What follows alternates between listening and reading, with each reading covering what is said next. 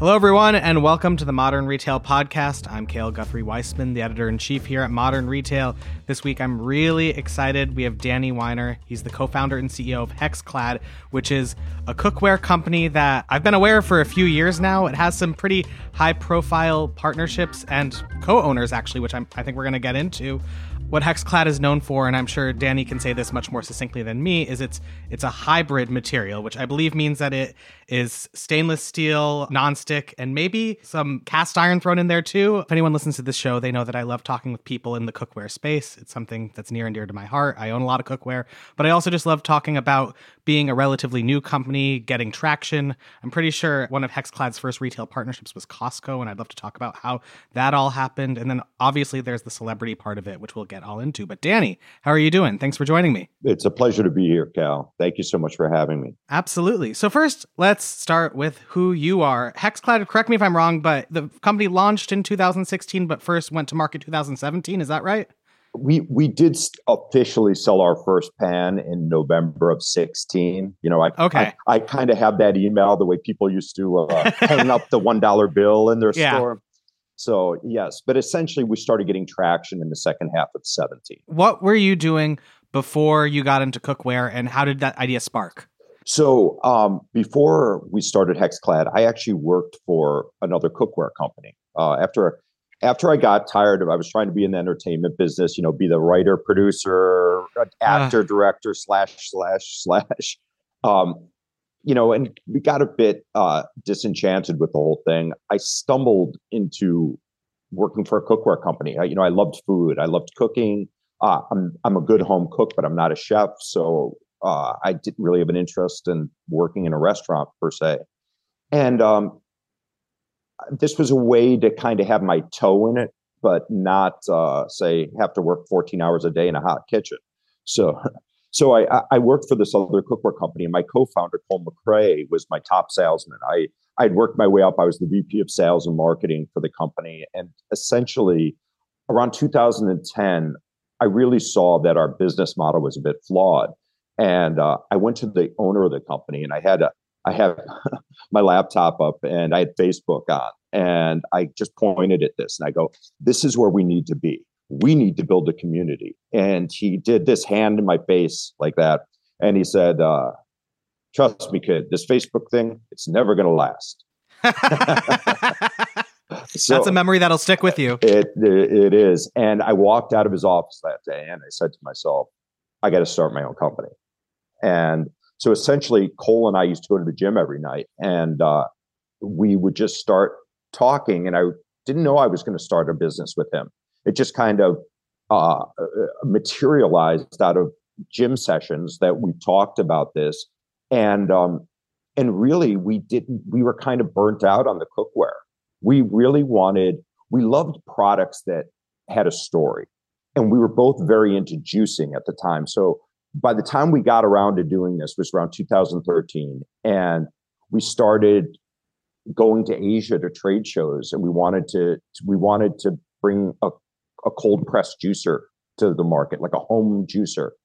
And sometimes I would take off on a Friday afternoon, fly to Hong Kong, get there Saturday afternoon, walk a trade show all day Sunday, and then be on the 6 a.m. flight out of Hong Kong Monday morning, and then be back at my desk at like 11:30 a.m.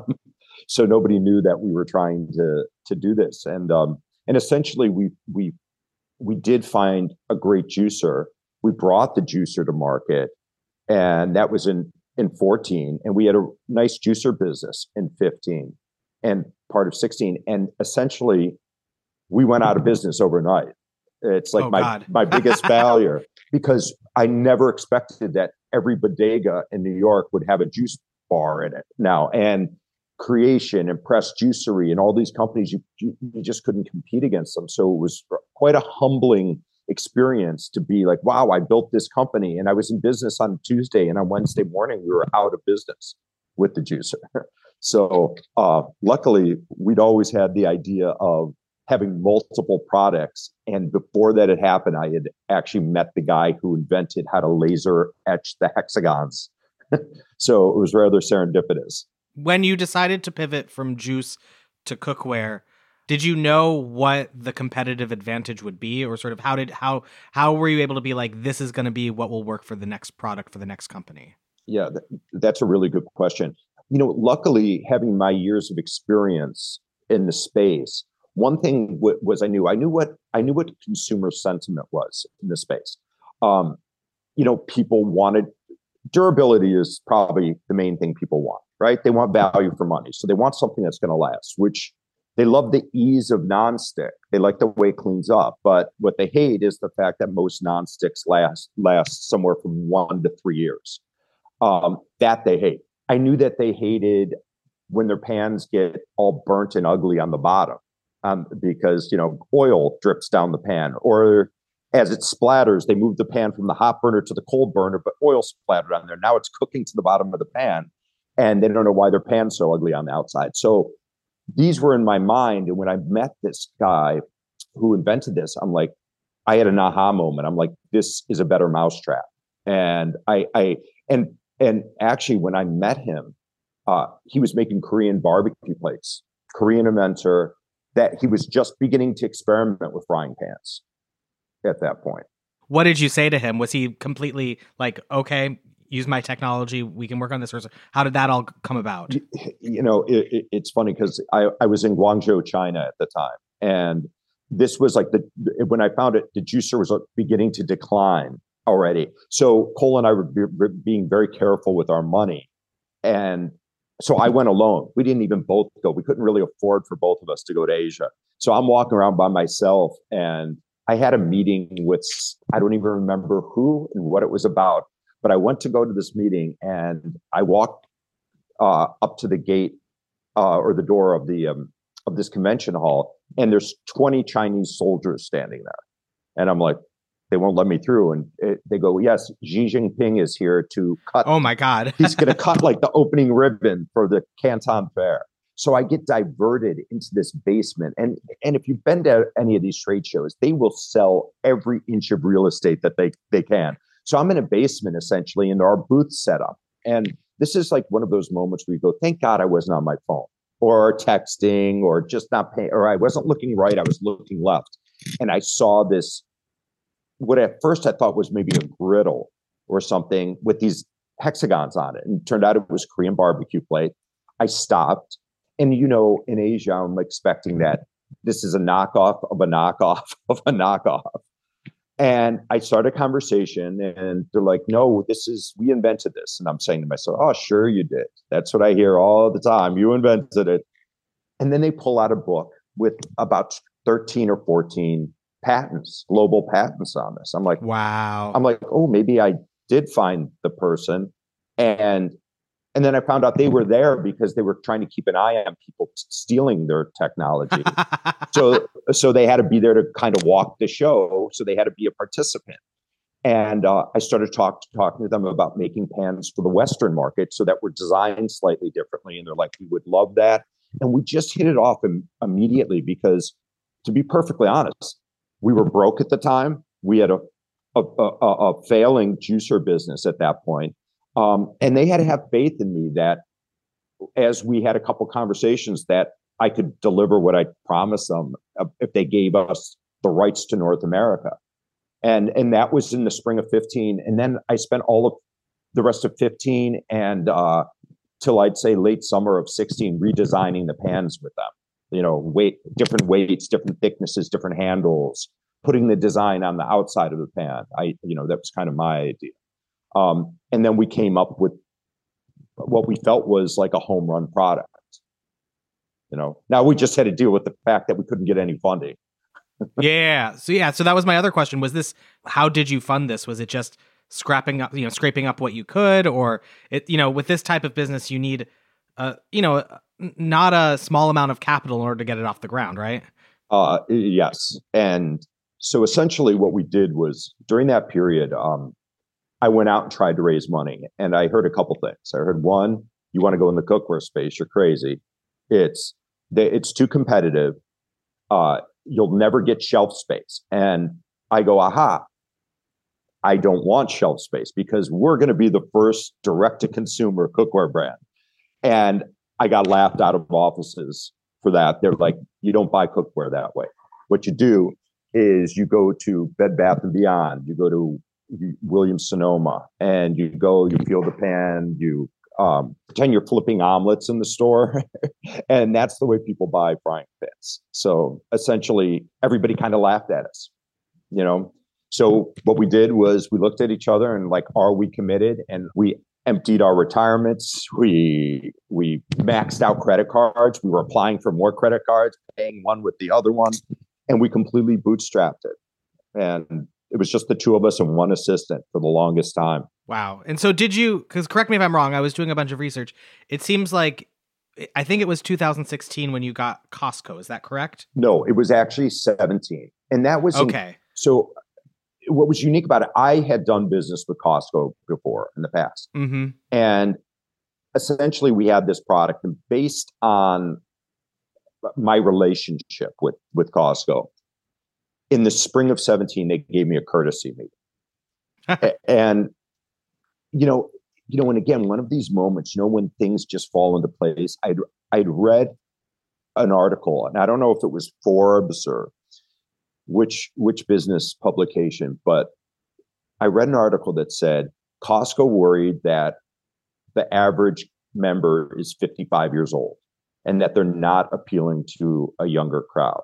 And as we've been playing around over 16, trying to introduce our product, raise money, whenever we met with, say, a younger techie type of individual, they loved the look of the pan, and they loved that there was some technology behind it. It wasn't just 100-year-old cast iron skillet. So we were getting a lot of buzz with, more Gen Z and millennials than baby boomers, so to speak. So when I went into the meeting, I took a flyer and I'm like, look, we're not grandma's cookware. We're Gen Z's cookware. We're the millennials cookware. And I saw the buyer's eyes light up a little bit, because she was like, you guys are nobody. Why would I give you, space in our store? But Costco also does this great thing where they let you put on demonstrations in the store. So that's part of their DNA. Not only do you go get a sample of cheese, newer products, they let you put on what they call a roadshow. And we were like, we need our story told, and we can do it two ways. We can either tell it in person like that, or we're going to tell it through social media. That's it. So at the end of that meeting, she went, let me see if I can get this through. And I sent them a bunch of product, and they tested it. And that took a long period. From an April meeting, we sold our first pan in Costco in November 3rd of 17. And I remember the day because it's the day my life began to change.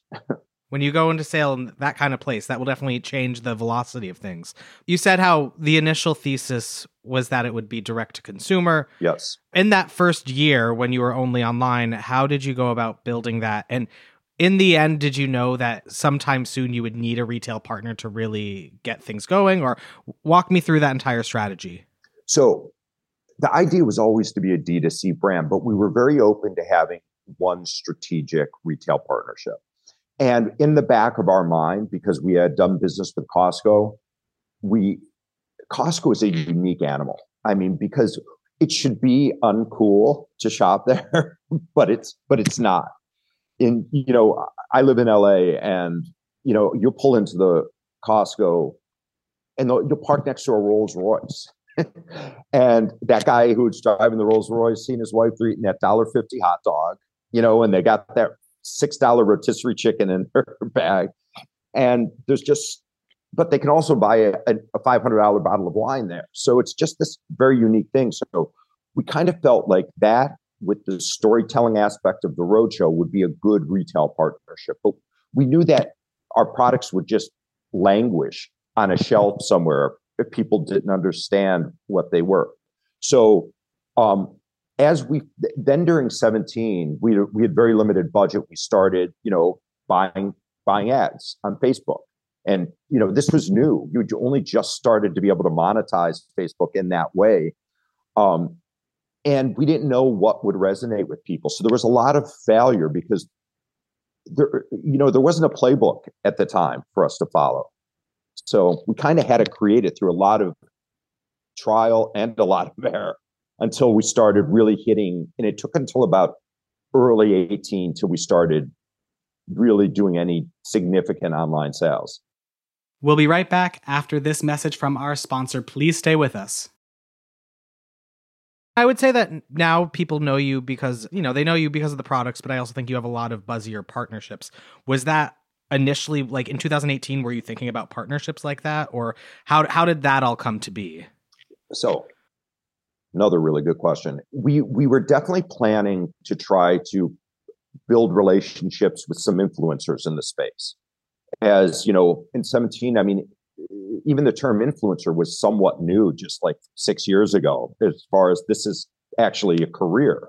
So we thought about that. We also knew we were always from the get-go getting very, very positive feedback from professional chefs because they loved that they could get a sear. They love that, though we're not a pure nonstick. Like if you put an egg white in there with no butter, it's going to stick to the steel part. However, if you use a little bit of butter, you're fine. So they were kind of getting the best of both worlds, and it was a product that their line chefs weren't destroying within a couple of months.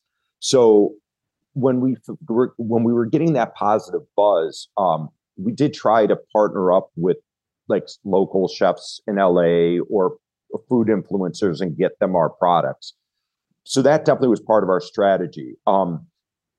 You can dream, or hope, but I think realistically, we weren't thinking we were going to be partnering with some of the greatest chefs in the world. That was kind of a pipe dream. Got it. Well, it ended up happening. Yeah, I realize I didn't say at the beginning, but correct me if I'm wrong. So Gordon Ramsay has been a longtime partner of you, but he's now a co-owner. Is that correct? He is. And he has been for a while. It was, one of those, again, very strange things that, I'll remember the day. I remember where I was driving when the guy who was handling our social media called me and said, by the way, do you know Gordon Ramsay's following us on Instagram? And I'm like, no, I did not know that. He's like, should I reach out? I'm like, yeah, I think you should. And he reached out and whoever does Gordon's social at the time was like, oh yeah, Gordon has one of your pans and he really likes it. Someone gave him one. And we said, can we send you some more? They said, yes. And by the way, does Gordon have a cookware deal? I don't know. I don't think so. And a few days later, I was on the phone with Gordon's business manager, and it just felt right from that first phone call. So I wanted to ask, because you mentioned how you're working with sort of local chefs in LA. One of the big questions that I've always asked different cookware companies is the positioning for, cookware. A lot of people think is the same, but positioning is different. There are some that their idea is that it's as good as professional grade and professional chefs use it in their home. Others are, this is so easy, even if, anyone, anywhere can use this. It's just like a big thing. And you're kind of, I don't know if I want to say in the middle, but like you have professionals using it, but you're targeting the home cook, someone who might not necessarily be a chef. As you figured out who your partners were, how did you coalesce on the exact messaging of what exactly the product would be? Does that make sense? It does. So we probably are the only, but we were definitely the first pan that called itself a hybrid pan. And this to me was like, what's our secret sauce? Sometimes they say jack of trade, master of none, or jack of all trades. We actually are the jack of all trades, but we are the master of most as well. Because, very often you were sacrificing something. So for nonstick, you sacrificed durability and you sacrificed really a great sear. If you use stainless steel, you got a great sear and it was very durable. You sacrificed easy cleanup. What we loved was that we had this incredible tool that would do both things really, really well. But the key was durability. That was it. Because one thing Cole and I were always very clear on is we wanted to start lifelong relationships with our customers. We were not here for a cash grab. If that was the case, we would have tried to exit as soon as this was valuable. That's not it. We don't talk about exiting. It's not in our DNA. I want to be like Sony in the 1980s, where people just went in and bought Sony. You didn't even have to do research. I want people to go, We need a cutting board. Just get HexClad. They make great products and they stand behind them. We need utensils. Just get HexClad. That's who we are. And I wouldn't have brought a product in that didn't have the technology and the construction that would not allow it to go on a lifelong journey with you. So that's kind of what our message was. Like, I kind of laugh at some cookware out there that is out there just for aesthetics. Like, their only selling point is it's pretty, or that's not us. I think our pans are sexy, but guess what? You're going to have them 20 years also. So that's the bonus. Yeah. Yeah, that kind of leads to my next question. And I have an idea who you might be alluding to. I feel like you were a couple of years before there was the whole boom of DTC cookware brands. And they all had a very specific target demographic, and they all had a similar messaging. When that started happening, did you change things or say, we're going after someone different? Or how did you fit into that overall kind of boom and, to be honest, kind of a bust recently of a lot of these brands? A few things. Like, being the first one doing it, maybe we had a little advantage because, listen, some people know us a bit more. What the great thing was, like, I always feel like we almost had a cheat code because we had the best product in this space. And this is nothing against the quality of these products that our competitors have. And we had a totally unique technology. And that did differentiate us. There are many brands right there that are kind of cookie cutter, like whether, and nothing against them. I don't know what their overall strategy would be. I would guess a lot of them were hoping to enjoy some success and to exit, and whatever that exit looked like, well, that's for them to decide. But since our goal was always to be a legacy brand, we approached things differently. So very quickly, I knew who we were, and I knew we were badass cookware. And that's what I said, like in 2016 and 17, as I was meeting with people. I'm like, we're badass cookware. And they're like, well, what does that mean? I go, it means that, we go against the norms. We have a bit of like, fuck you about us. And the cool thing is, you can be an 8-year-old girl making a grilled cheese and you're a little badass, or you could be a grandma, who, cooks for her family, and you're a badass. And that's kind of who we were. And that's kind of why Perfect, like, who's bigger badass than Gordon Ramsay, So in that kind of fit. And we always kind of stuck to that. Like, we're badass and we're trying to reinvent the cookware space. And doing that, I think separated us a little bit, where some people might mix up our competitors, that anybody who goes for, say, a color scheme for their cookware, maybe that's the differentiator. Sadly, anybody can paint a pan a certain color. So, now how do you differentiate yourself in the marketplace? That was for other companies to figure out. And I think that's why there was a bit of a correction in the space, because let's face it, most companies got a huge pandemic bump. We did too. Knock on wood, though, we're up 108% year over year over last year, and we were over 100% the year before that. As fast as we can make the cookware, we're selling it, and so our company's become more and more valuable, which is, I feel so lucky, and I'm so grateful to the universe for it. But I like that we've connected and resonate with the consumer. Absolutely. So yeah, correct me if I'm wrong, but I was reading you're projected to do $350 million this year. Is that right? Yeah, I think we'll probably break that a little bit. That's awesome. Would you say that the Ramsay partnership is what sort of accelerated or changed the rate of which you were able to go towards the strategy of being a legacy company? And, we're getting close to out of time, but I wanted to get into like this year. So go into what has the big sort of push over the last few years been? Has it just been continuing with the product expansion? Walk me through how any of that has changed. Okay. Well, a lot in there. So, but I know, I'm sorry. No, I just threw in 20 questions. That's all right. Because it's great. And it's exciting for me to talk about it. So how do we grow? How do we take over the world, so to speak?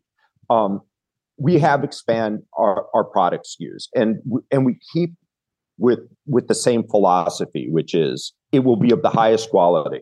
Okay. Whenever possible, it will be completely innovative. If we can't innovate something to make a better mousetrap, like for example, our knives are just great Japanese Damascus steel knives. We couldn't change the knife. So what we did was they look great. They're of the highest quality. But like something with our pepper mill, like I do most of the product design still. So I just tinker and I'm like, I buy every pepper mill and I'm like, I want a better pepper mill. I hate these. So I spent 2 years doing it. And what we finally thought of was we went to a coffee grinder manufacturer and we're like, do you ever make a pepper mill? He's like, no. Okay, well, peppercorns aren't as hard as coffee beans. Let's start working there. And we kind of reverse engineered through that. So we try to do some stuff like that. That has led to our growth. Our strategic partnerships. Gordon is like throwing gasoline on a fire. And because he's so involved, I mean, like he incorporates us in everything. I mean, I just flew home from Vegas with him on Sunday and he's just the whole flight. He's like, you know, I mean, he busts my balls a lot. He's like, you know, I mean, it's, you know. I mean, that's his entire persona. It really is. And it's like, I mean, we filmed our first YouTube series with him and we had 2,000 people watching it and he gave out my personal email and the thing to everybody. Oh God, and he's I'm like, so sorry. I know. He's like telling everybody to email me. And I'm like, Jesus, stop fucking with me, Gordon.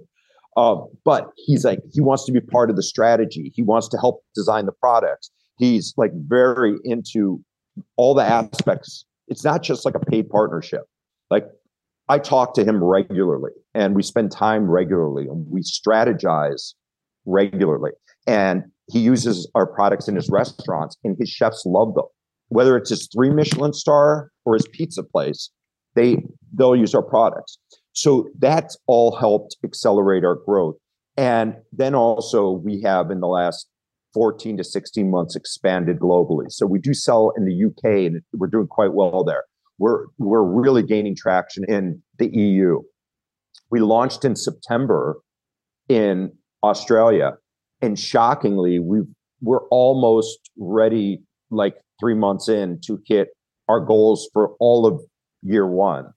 Oh, wow. And we launched Monday in Japan. So for next year, we'll continue our global expansion, which I think will, you know, help cement us as the most exciting cookware company globally. That's exciting. This is a 2-pronged question, but when you do these international expansions, how important is retail to them? And also, like, how important is retail in the US? Because you have, so I believe you're in Costco. Are you in Target and on Amazon? Are those your No, we are. So we are on Amazon. We're not on Target. We're not on. Sorry about that. No, that's all right.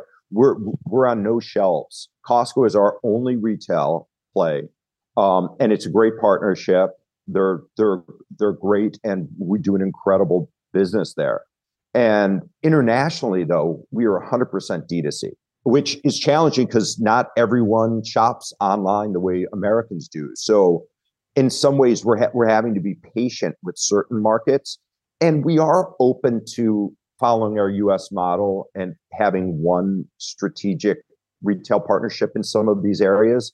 But like, for example, with Australia, where I thought we might need to do that, essentially as fast as it's getting offloaded into Australia, we're selling it. So we may not need to go down that road. Got it. We're over time, but I've been loving this conversation. But let's talk. You mentioned a bunch of things that you're thinking about. Some of it's product expansion. A lot of it is international. What are your main goals for the year to come? And also, do you have a set like percentage for what you want the international business to be in terms of the revenue? So I'll start there and work backwards. So in a perfect world, we would love to get to the point that maybe in 1 to 2 years, that international would be between 25 and 30% of our overall business.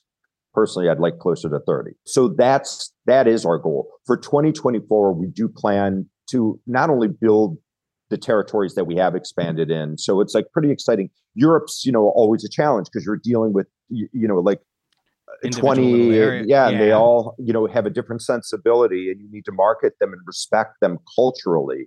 You can't just throw up a website in German. You have to respect the German sensibility in that website. So with recipes and influencers and affiliates that are in that market and can't just rehash American content translated into German. So that makes a lot of work. We really see a lot of opportunity expanding in Asia. We're looking at the Middle East and Brazil for next year.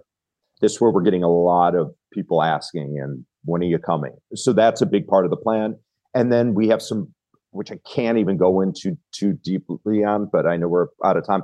There's some exciting new products coming out next year, and a couple of game-changing products we have in the pipeline that's really going to expand HexClad in the kitchen space. Can you give any hints for what type of products they are? Some are expanding the cookware into areas where you might be able to use them in the type of kitchens that make a certain type of an Italian flat circular food. I hear what you're spitting. I'm getting it. Yeah.